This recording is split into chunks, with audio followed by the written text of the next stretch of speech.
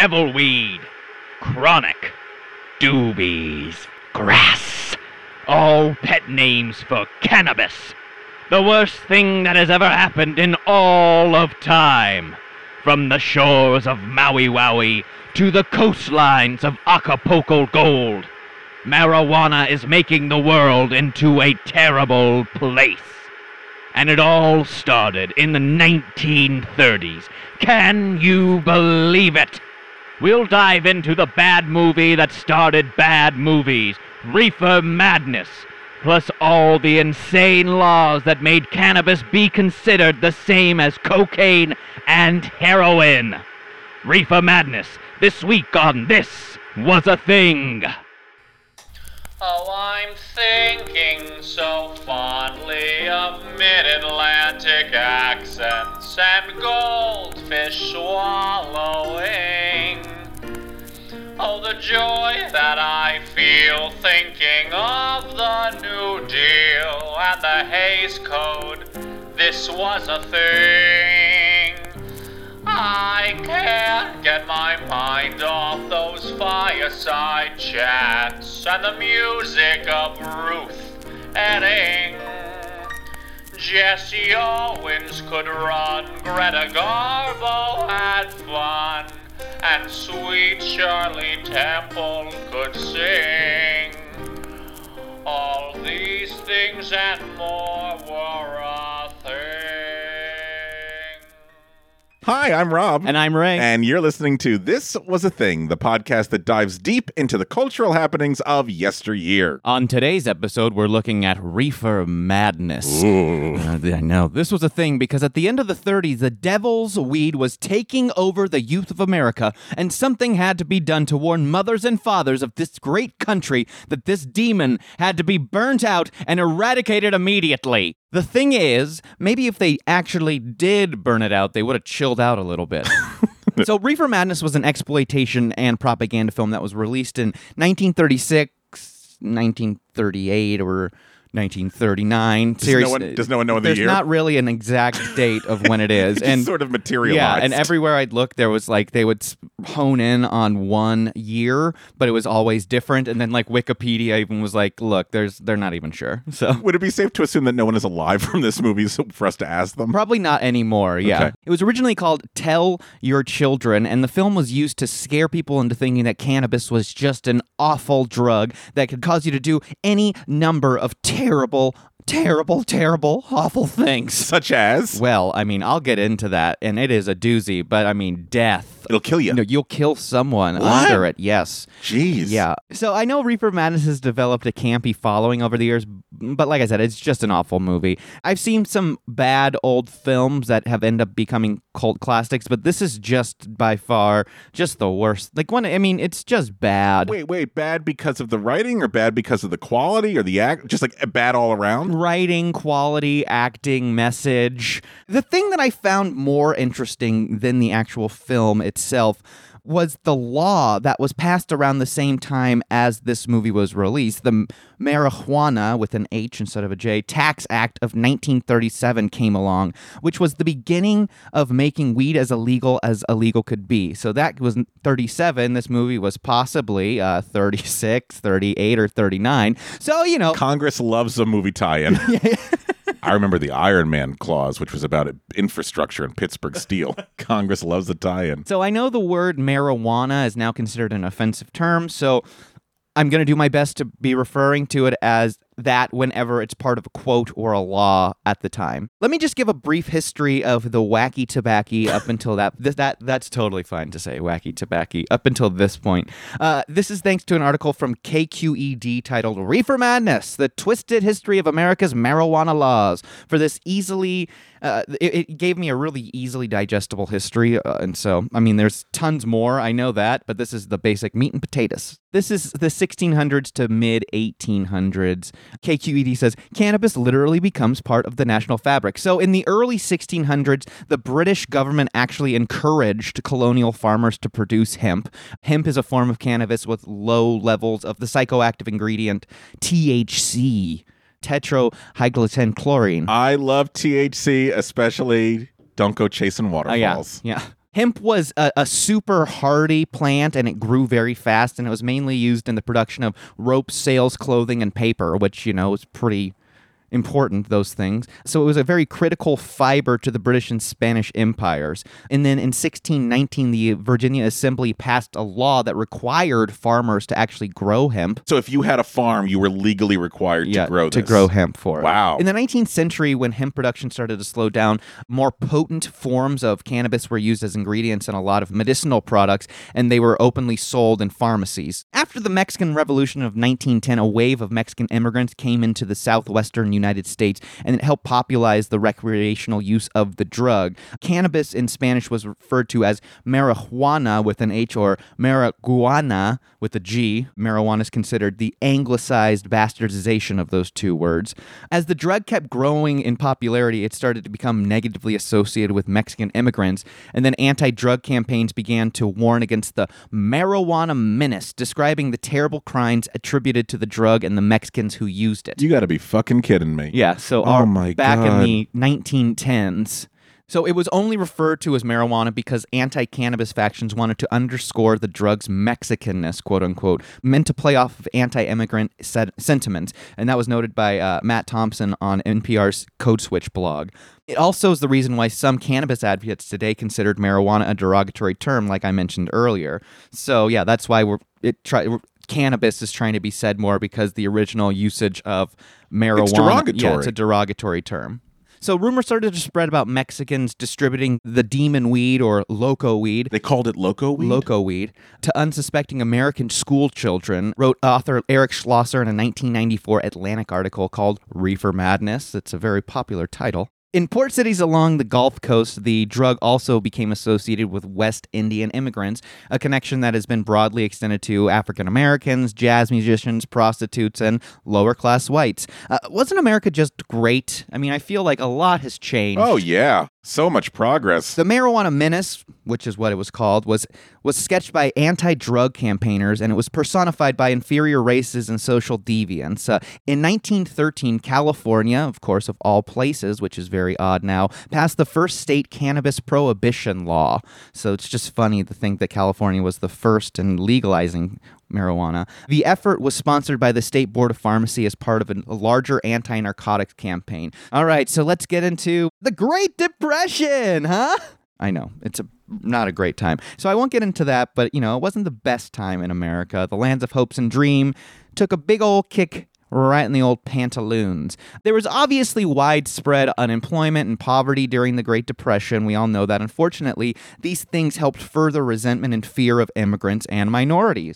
It also started to fuel concerns about the perceived problems of the drug that had become associated with these immigrants and minorities. There ended up being a bunch of pseudo-research that linked the use of cannabis to violence, crime, and other socially deviant behaviors.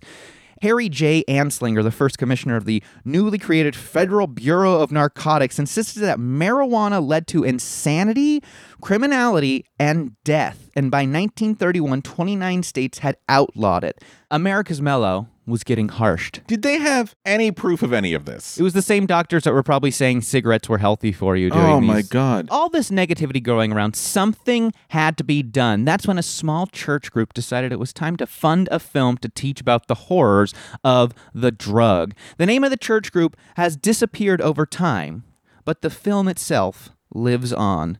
Tell Your Children was the resulting film. The film begins with the foreword about the real public enemy number one, marijuana. You and all other school parent groups about the country, and you must stand united on this and stamp out this frightful assassin of our youth. You can do it by bringing about compulsory education on the subject of narcotics in general, the dread marijuana in particular. That is the purpose of this meeting, ladies and gentlemen, to lay the foundation for a nationwide campaign by you to demand by law such compulsory education. Because it is only through enlightenment that this scourge can be wiped out.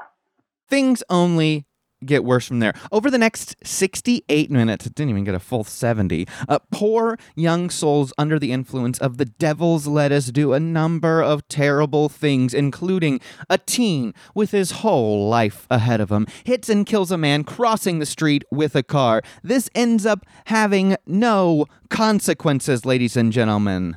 Let's go, Jack. I'm red hot. Better be careful how you drive it. The first thing you know, you'll be ice cold.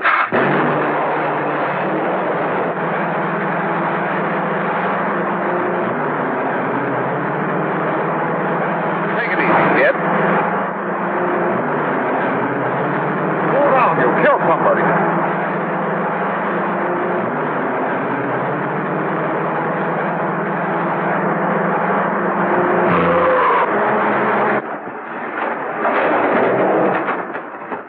Rob, describe that horrific scene for me. Okay, so it is I'm assuming a very high teenager who's on the devil's lettuce. And he is driving really fast, and he ignores what the crosswalk is saying, and a pedestrian crosses into the street and gets hit by the car. Now, I'm assuming they didn't have really like a lot of CGI or stunt people back then. Yeah, I don't think they had stunts. You see a close-up of the man's face walking, and then the car, quote-unquote, hits him. And all that happens is that this actor, drops down on the side of the car, so the car just passes him, doesn't even make contact with him, but apparently he's dead. Now, you say no consequences. No consequences for whom? This man just lost his life. Well, for the kid who's driving, I'm saying. So if you're high enough, you can get away with anything. I mean, that's maybe what they're saying. We do not condone that here at the show, ladies and gentlemen. And also, if you think you're going to be hit by a car, drop and roll. What else happens? What are some of the other vignettes that happen in this film? A different teenage boy accidentally shoots a teenage girl, killing her, but he was actually framed. What?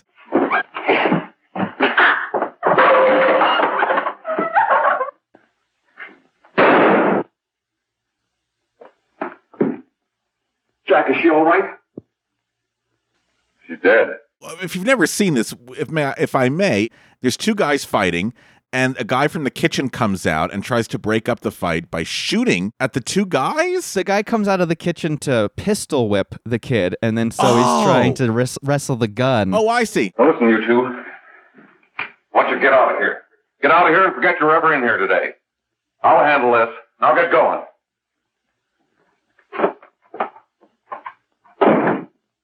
Harry.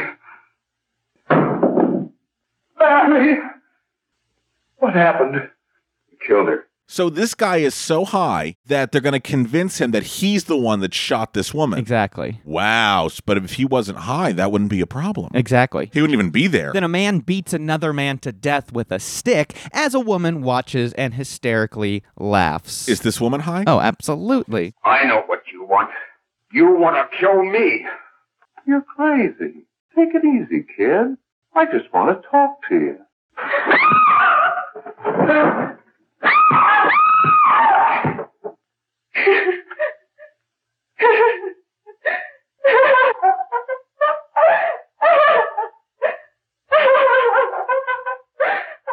The only accurate depiction I've seen in this movie of anyone being high is the guy who comes in to kill him that says, "Hey, I just want to talk to you." That's what I mean. Marijuana calms you down. Yeah. It relaxes you. It doesn't have any sort of effect I've ever seen with violence. And then, of course, the laughing woman, who we just saw, jumps out of a window to her own demise due to the guilt of exposing youth to a drug.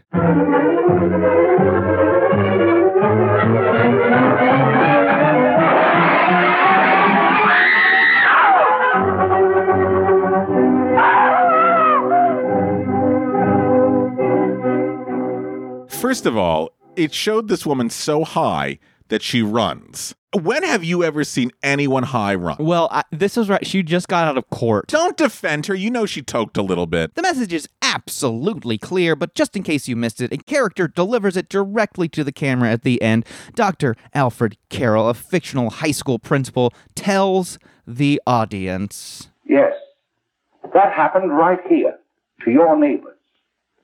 It is not too much to say that in your hands lies the possibility of averting other tragedies like it. We must work untiringly so that our children are obliged to learn the truth, because it is only through knowledge that we can safely protect them.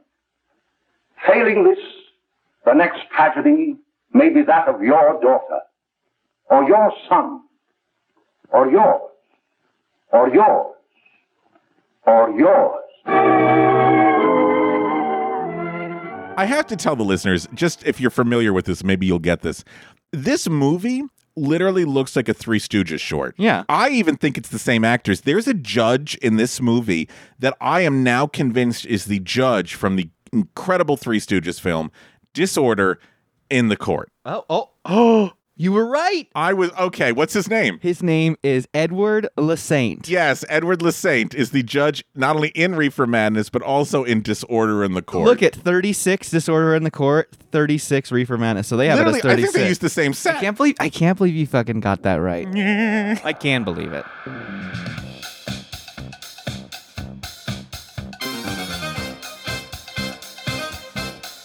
Hey friends, hope you're enjoying the show. If you are, could you do us a favor? After you listen to today's episode, open up your podcast app and leave us a review. Please. The more reviews we get, the more people will discover us, and the more people that discover us, the less lost we'll feel. You're good, buddy. It's okay. Look, nothing has ever been easier to do. Just go ahead and grab a pen real quick. It's okay. We'll wait. Don't worry. Okay, head on over to your podcast app, click those three dots in the lower right-hand corner, click Go to Show, scroll down till you see ratings and reviews, then leave us some stars and a comment or two so our parents know that it was worth all the tuition that they spent. And if you really love us, head on over to patreon.com and send us some money, and in return, you will get access to merch, special episodes, bonus content, pictures of me shirtless. Okay, that's patreon.com. Search This Was a Thing and help us out. But you know what? You've already helped us out today by listening to us, and we can't tell you how much we appreciate that, so thank you. Thank you.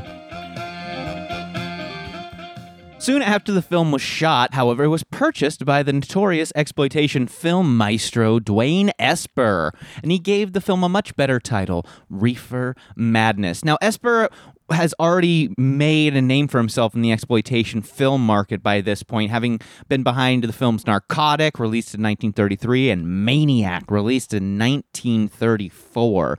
Esper took the liberty of cutting in salacious insert shots to the already completed film before distributing it on the exploitation circuit. Now, in 1938 or 1939, Esper began distributing it on the exploitation circuit, where it was originally released in 4 territories, and each of them had their own title, so it wasn't just Reefer Madness. The first territory to screen it was the South, where it went by Tell Your Children in either 1938 or 1939. West of Denver, Colorado, the film was generally known as Doped Youth. In New England, it was known as Reefer Madness. Yeah, Reefer Madness. We got to keep the original title here. Pennsylvania and West Virginia, it was called The Burning Question. I had the burning question once. Yin's got the burning question. Yeah, I had the burning question. The film was screened all over the country during the 40s under these various titles, and Albert Dezel of Detroit eventually bought all rights in 1951 to use in roadshow screenings throughout the 50s. I'm kind of assuming that people that actually smoked pot watching this probably thought it was hysterical. Yeah, I'm sure in like the 50s if they would probably go and stuff, but there weren't screenings at that point specifically to like be like, look how bad this is. So Reefer Madness was actually based on a real story. Victor Licata, who killed his father, mother, 2 brothers, and sister with an axe in Tampa, Florida on October 16th, 1933. They alleged that this was all done while Licata was under the influence of cannabis. Bullshit. Yeah. When you're high, you can't even get up from a sofa. Pick up an axe. Come on. Well, I know, but back then it was an easy thing for them to say, and people didn't know the couch melter terminology back in the 1930s. They did know the divan melter. Yeah, that's true. Divans were very popular back then. Absolutely. He was declared unfit to stand trial for reasons of insanity. Further psychiatric examination at the Florida State Mental Hospital determined that Licata suffered from schizophrenia with homicidal tendencies. The Licata case was used to propagandize the passage of the Federal Marijuana Tax Act of 1937. This act outlawed the legal sales of the demon weed. So they said that this man murdered his family because he was under the influence of cannabis. Mm-hmm. They then did a psychiatric examination and realized it had nothing to do with cannabis. It was the fact that he suffered from schizophrenia, and nobody ever corrected it. Well, no, because they could still use that to get the passage of this act done. Okay. So following an intense national propaganda campaign against the evil weed, Congress passed the Marijuana Tax Act of 1937, the first time the drug was regulated and taxed by the government. This very quickly criminalized cannabis, outlawing its possession and sale. So scientists were experimenting with this stuff back in the 30s, and they were going to have to pay a crazy tax, which meant that I'm sure they probably weren't going to experiment with it and find out the things it was capable of doing at a much earlier time.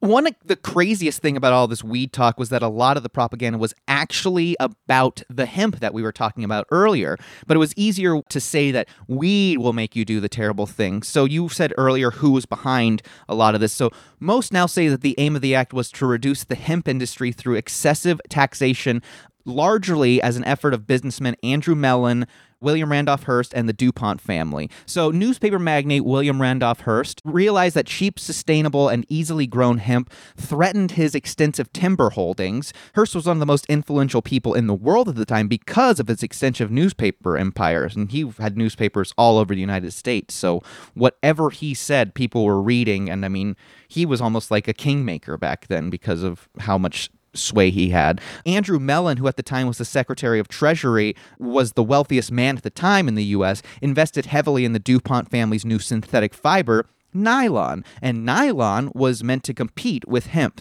In 1916, the United States Department of Agriculture, USDA, chief scientists Jason L. Merrill and Lister H. Dewey created a paper, USDA Bulletin number 404, hemp herds as paper-making material. So the scientists concluded that this paper from the woody inner portion of the hemp stem broken into pieces, also known as hemp herds, was favorable in comparison to those used with pulpwood. So they said that this hemp wood was a lot better than the timber pulp wood and making a better product in all. So even scientists were saying that hemp was a better option. But did that matter? No. So the American Medical Association, the AMA, opposed the taxation because the tax was imposed on physicians prescribing cannabis, retail pharmacists selling cannabis, and medical cannabis cultivation and manufacturing. So the AMA said, don't do this because we want to still work with it, and we know that it has some... I mean, this was 100 years ago they were realizing the medical benefits of cannabis. The AMA proposed cannabis instead be added to the Harrison Narcotics Tax Act, a law that regulated the tax and production, importation, and distribution of opiates and coca products. Not cocoa products. No, coca, like cocaine. Oh, no. Cocoa, you're fine. Oh, thank God. The taxation law was passed despite objections by the AMA. Dr. William Creighton Woodward, the legislative counsel for the AMA, objected to the taxation on the grounds that the bill was written by the DuPont lawyers without legally binding time to prepare their opposition to the bill. The doctor doubted their claims about cannabis addiction, violence, and overdosage, and he further asserted that because the Spanish word marijuana was largely unknown at the time, the medical profession did not realize they were losing cannabis. So doctors were saying, yeah, that's fine, get rid of marijuana, and they didn't realize that cannabis was actually marijuana. After hearings with lawyers from DuPont Chemicals and Hearst Newspaper Group, the taxation was passed on the grounds of differing reports and hearings. All because he didn't want to lose money Yeah. with his newspaper company. Yeah. After that, it was time to exploit. So people were scared of weed now, and filmmakers wanted to exploit it, and Reefer Madness was an exploitation movie. One of the many films that mined sex, gore, and other lewd subjects for maximum effect. David F. Friedman, a long producer of such films, described the genre in an interview with David Shute, and it's a great interview. The essence of exploitation was any subject that was forbidden. Miscegenation, which is defined as the interbreeding of people considered to be of different racial types. Abortion, unwed motherhood, venereal disease. You could sell the 7 deadly sins and the 12 minor ones. All those subjects were fair game to the exploiter as long as it was in bad taste. So Reefer Madness made the rounds for years. The whole concept of aftermarket films and film distribution hadn't even been developed yet, especially for films that were made outside of the studio system at the time. So for this reason, neither Esper nor original film producer George Hierleman bothered to protect the film's copyright. It then had an improper copyright notice invalidating the copyright, so then the film ended up in the public domain. So you can do anything you want with this film and not pay for it. Exactly. At that point, it was the world's. All right, now let's fast forward to the 1960s. Whoa, sweet tie-dye, Rob. Thank you. I fast forwarded to the 60s. So the widespread adoption of cannabis by both the young hippies and the anti-war movement and the white middle class briefly resulted in a little bit more relaxed attitudes and enforcement. Reports commissioned by Presidents John Kennedy and Lyndon Johnson found that marijuana use did not induce violence or lead to the use of heavier drugs. So even Kennedy was saying that it wasn't a... Well, Kennedy was a client of Dr. Feelgood, so I'm sure he... That's true, and he's the one that makes you feel all right. That high didn't last very long for the United States, because as part of Mr. President Richard Nixon's anti-drug efforts, Congress in 1970 passed the Controlled Substances Act, and it created various legal categories, or schedules, to different types of drugs depending on their perceived public threat. Perceived public threat. Cannabis was placed alongside heroin and LSD in Schedule 1, the most restrictive category reserved for drugs deemed to have no medical benefit and the highest potential for abuse. He just hates these people. Including cannabis in this category was more of a reflection of Nixon's animus towards the counterculture with which he associated marijuana than scientific, medical, or legal opinion. Scott C. Martin, who was a history professor at Bowling Green State University, wrote in Time magazine. So the Schedule 1 designation, he said, made it difficult even for physicians or scientists to procure marijuana for research studies. So it didn't get any easier in the preceding years. So, in fact, the bipartisan Schaefer Commission, an investigative committee appointed by Nixon to study drug abuse in America, went on to recommend that possession of small amounts of marijuana be decriminalized. The commission stated, unless present policy is redirected, we will perpetuate the same problems, tolerate the same social costs, and find ourselves as we do now, no further along the road to a more rational legal and social approach than we were in 1914. Not surprisingly, old Dick Nixon rejected his own commission's findings, moving right on ahead with his anti-drug agenda. The next year, Congress created the U.S. Drug Enforcement Agency, the DEA, a merger of the Bureau of Narcotics and Dangerous Drugs, BND, and the Office of Drug Abuse Law Enforcement, ODALE. The Schaefer's Commission report did heavily influence state governments, though. A movement spearheaded by the newly established National Organization for the Reform of Marijuana Laws, NORML, which is now a leading group in passing cannabis laws, resulted in Oregon passing the first decriminalization statute in 1973.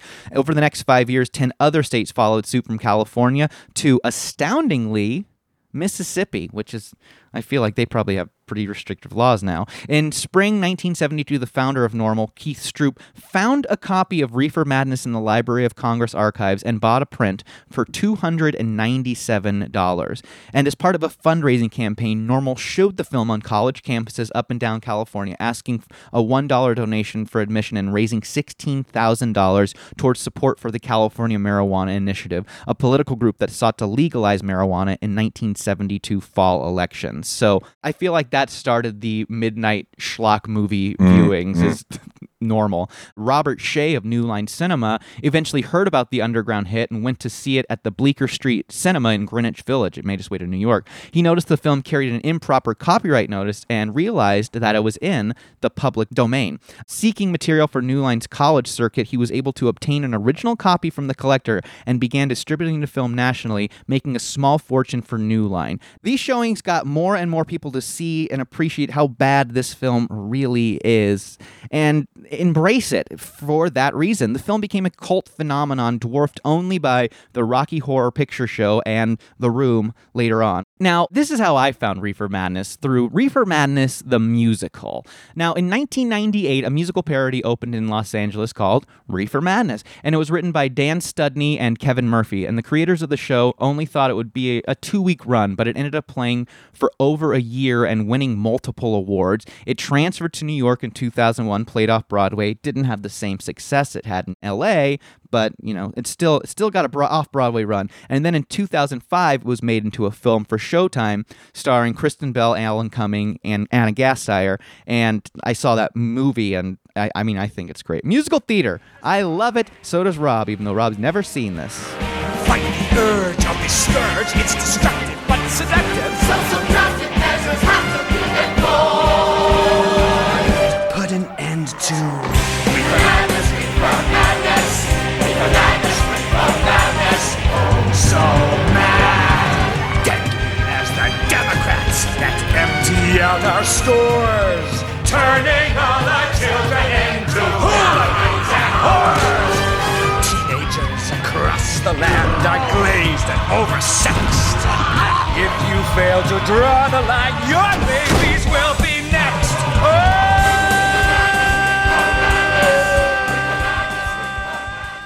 Ugh, it's so good. I haven't seen it. I need to see it. It's all madness, Rob. And when we get back, we'll talk about the madness that was this film and how midnight showings might actually make it an enjoyable watch through. This was a thing, this was a thing.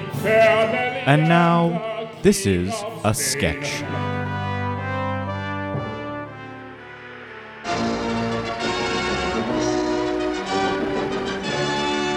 From the makers of Reefer Madness comes the next picture that will open America's eyes. But this time it isn't a film about a menace to society. No, this time it's a film about a benefit to society. It's Bicarbonate of Soda Madness. Yes, that's right. The film of films to teach you of all the wonders of bicarbonate of soda. Feel the remedies of the wonder drug. I have such heartburn, I just don't know what to do. Say, here, Jim, why don't you take some of this bicarbonate of soda, mix it with a little bourbon, and kiss that heartburn goodbye. By God, I think you may have just saved my life. Next stop, O'Malley's. See, teenagers discover that it's a miracle cure. If I keep riding this here bicycle around all day, my armpits are gonna stink, and then Evelyn will never accept my pin. Here, Billy, rub some bicarbonate of soda on those armpits. Wow, there's no way Evelyn can say no now. I'm gonna go down to the soda fountain and pop this pin right on her cardigan. Here, how bicarbonate of soda can help out marriages. Dear, I notice that your teeth have started to turn a bit yellow. Why don't you rub some bicarbonate of soda on them and help whiten them up? Oh, thank you, sweetheart. You always know what's best for me. Now go ahead and enjoy that lasagna. That funny taste isn't arsenic, it's oregano. Bicarbonate of Soda Madness, coming to a small, dingy theater near you. This film may be known as Baking Soda Madness in some small territories. Thank you. This was a sketch. So Reefer Madness, the film, is now iconic because of how ridiculous it is. Sadly, at the time, I'm sure it only helped fuel the growing anti-cannabis movements. It was pretty easy to convince people of practically anything back then. Not that it's gotten much better now, but at least more people are aware of how people are not afraid to lie to them nowadays. And I'm sure that Hearst and all of his pals were happy as clams that anti-cannabis films were coming out because it only helped them get rid of the hemp plant. Obviously, things have changed drastically for the better, luckily. Laws are a lot more relaxed now. There are currently only 6 states in the United States where weed is fully illegal. Alabama, Idaho, Kansas, South Carolina, Tennessee, and Wyoming are all a little bit late to the party, but hopefully they'll get there. But also, think of all the people that were, labeled as criminals because they decided to make this fucking drug on the same level as LSD. Absolutely. The number of people that are sitting in prison right now whose lives have been ruined because of this bullshit, especially from minority communities, this is just so fucking frustrating. All of this because one man didn't want to lose some money. Who already had a lot of money. Yeah. So this film, it should definitely be remembered, but almost as a middle finger to the folks who have made this plant illegal over the years. Again, this is a terrible movie. I feel like this is like a movie where it's like cannabis smokers are like taking it back. You know what I mean? It's like, no, we're taking this back from you. This is not a bad thing. The thing about Reefer Madness, I'm sure that sitting in a theater full of, how do I say this? similarly minded High as can be. individuals would make this baby that much better, and it could possibly end up being madness. Mic drop. Ow! Sorry, let me pick that up. Well, you pick it up. Let's prep for a game. Okay. This was a thing and now it's a quiz. This was a quiz. With Mark Schroeder. Y'all get high? Yeah, good. You can say it. You can say it. Yeah. Never touch the stuff. I would never touch it. Never touch the stuff. Look, you're not cool if you don't have another name for marijuana. Like you call it reefer, maybe you call it ganja, maybe you call it the sticky icky. I don't know. Medicine. Medicine, yeah. Okay. My reason for living. Air. Yeah. I call it Mary Jane for the purpose of this game, which is called Mary or Jane. And it's a rapid fire game question. You're going to be working against each other, okay? Okay. So you can determine who goes first, but what I'm going to do is I'm going to read each of you 10 fast facts about a famous either Mary or famous Jane, and you have to see how many of these 10 each you can get right in 30 seconds. And we have to tell you which Mary or Jane it is. Yeah, you have to name their full name. Oh, okay. This is a combination of real-life celebrities and well-known fictional Oh, shit. people named Mary or Jane. Shit. Okay. Mary Ellen Crosby from Real Housewives of Salt Lake City. They're all Mary Ellen Crosby. Sorry. I hope you're ready. So who would like to go first? I've got them set aside for each of you. You can elect. Up to you, buddy. I'll go first. Okay, here we go. She has been arrested 5 times for disturbing the peace. Oh, Mary Tyler Moore. No. Appeared in Best in Show, The 40-Year-Old Virgin, and is deaf in her right ear. Jane Lynch. Yes, she has won 7 Emmys and 3 Golden Globes and had her own show on CBS from 1970 to 1977. Mary Tyler Moore. Yes, she played Jenna Maroney on 30 Rock. Jane Krakowski. This classic summer reading book follows the experiences of the eponymous heroine and her love for Jane Mr. Eyre. Yes, that is correct. Time. You got 4 right. What was the first one? The first one was Jane Fonda. Jane Fonda. Oh, duh. My brain was like, Mary. I know, yeah. So there are Janes in here. Yes. There are Janes. And since we only did half of them, we'll see how fast we go through yours. Maybe we'll do 4 rounds. Oh, wow. 'cause we have a Okay. back 5. I forgot to ask, can we pass if we don't know one? You can. You won't get a point. Okay, You yeah. can pass. Sorry, Okay. I should have made that abundantly clear. Rob, are you ready? Yeah, I think so. R&B artist who sold over Mary 100 J. million. Blige. Yes. She wrote Frankenstein. Mary Shelley. The world's foremost expert on chimpanzees. Jane Goodall. Childhood superstition that is also a hair of the dog. A pass. One of the original not ready for primetime players. Jane Curtin. Prominent Bible character who didn't give birth to Jesus. Mary Magdalene. The classic star of Hollywood's golden era and one of the founders of the Academy of Motion Picture Arts and Sciences. Mary Pickford. Yes. The brunette turned redhead who co-starred with Marilyn Monroe in The Gentlemen Prefer Blondes. Jane Russell. Yes. I think you got them all. No, you no, didn't what- get Bloody Mary. Bloody Mary. Bloody Yeah. Mary. Oh, okay. How about we do the ones I didn't get to? No timer, and you can work together and see who can get it first. A go-for-broke, last-ditch play in football. Hail Mary. Hail Mary. On the MTV animated show Daria, she was Daria Morgendorffer's best friend. Jane. Yeah, that's correct. This is the full name of Tarzan's counterpart. Jane. Jane McAllister. You Jane. Jane Porter. Jade Porter. Not Slippy, Slappy, or Samsonite. This was Lauren Holly's character's full name in Dumb and Dumber. Mary Holly? No. Jane. Mary Maxwell? Jane. But Jane? No, I think don't it's know. Jane. I thought it was Mary. Mary Swanson. Swanson. Her novels include Pride and Prejudice and Sense and Jane Sensibility. The 1996 film Bomb, in which Julia Roberts plays the fictional maid to John Malkovich's Dr. Jekyll and Mr. Hyde. Mary Shelley? Mary. Oh, God. Mary Riley. Mary Riley. Oh, yeah. Oh, I was going to say Mary Cougar Mellencamp. And Spider-Man's love interest. Mary Jane. What's her last name? Mary Jane. Porter. Well, she marries Harry Osborn, but not Porter. What's her maiden? Mary Jane Croft from the I Love Lucy show. Yeah. Mary Jane Watson. Watson. Oh. God damn it. Jane Lane is Daria's friend. Jane Lane. You guys did pretty darn good. Mark, supporting actress on Frasier. Couldn't do it. Supporting actress on Frasier. She was also on Benny Hill. Yes. Jane Leaves. Jane Leaves. Ronald Reagan's first wife. Jane Reagan. Jane leaves Ron Reagan. Jane Wyman. Mary Tyler Moore's character name on The Mary Tyler Moore Show. Mary Jones. Mary Moore Tyler. Mary Richards. Mary Richards. You got any Janes? I'll give you a tricky one here. Tried to shoot President Ford. Squeaky Fromm.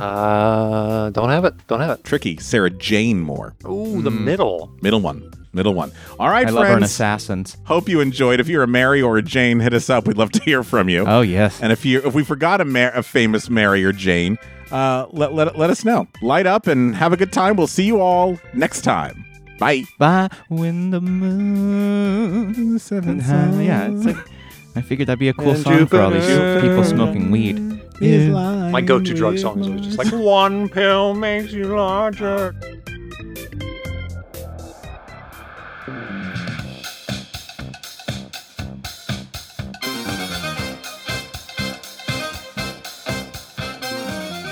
Thanks for listening to This Was a Thing, and a big thanks to the folks that keep this show running.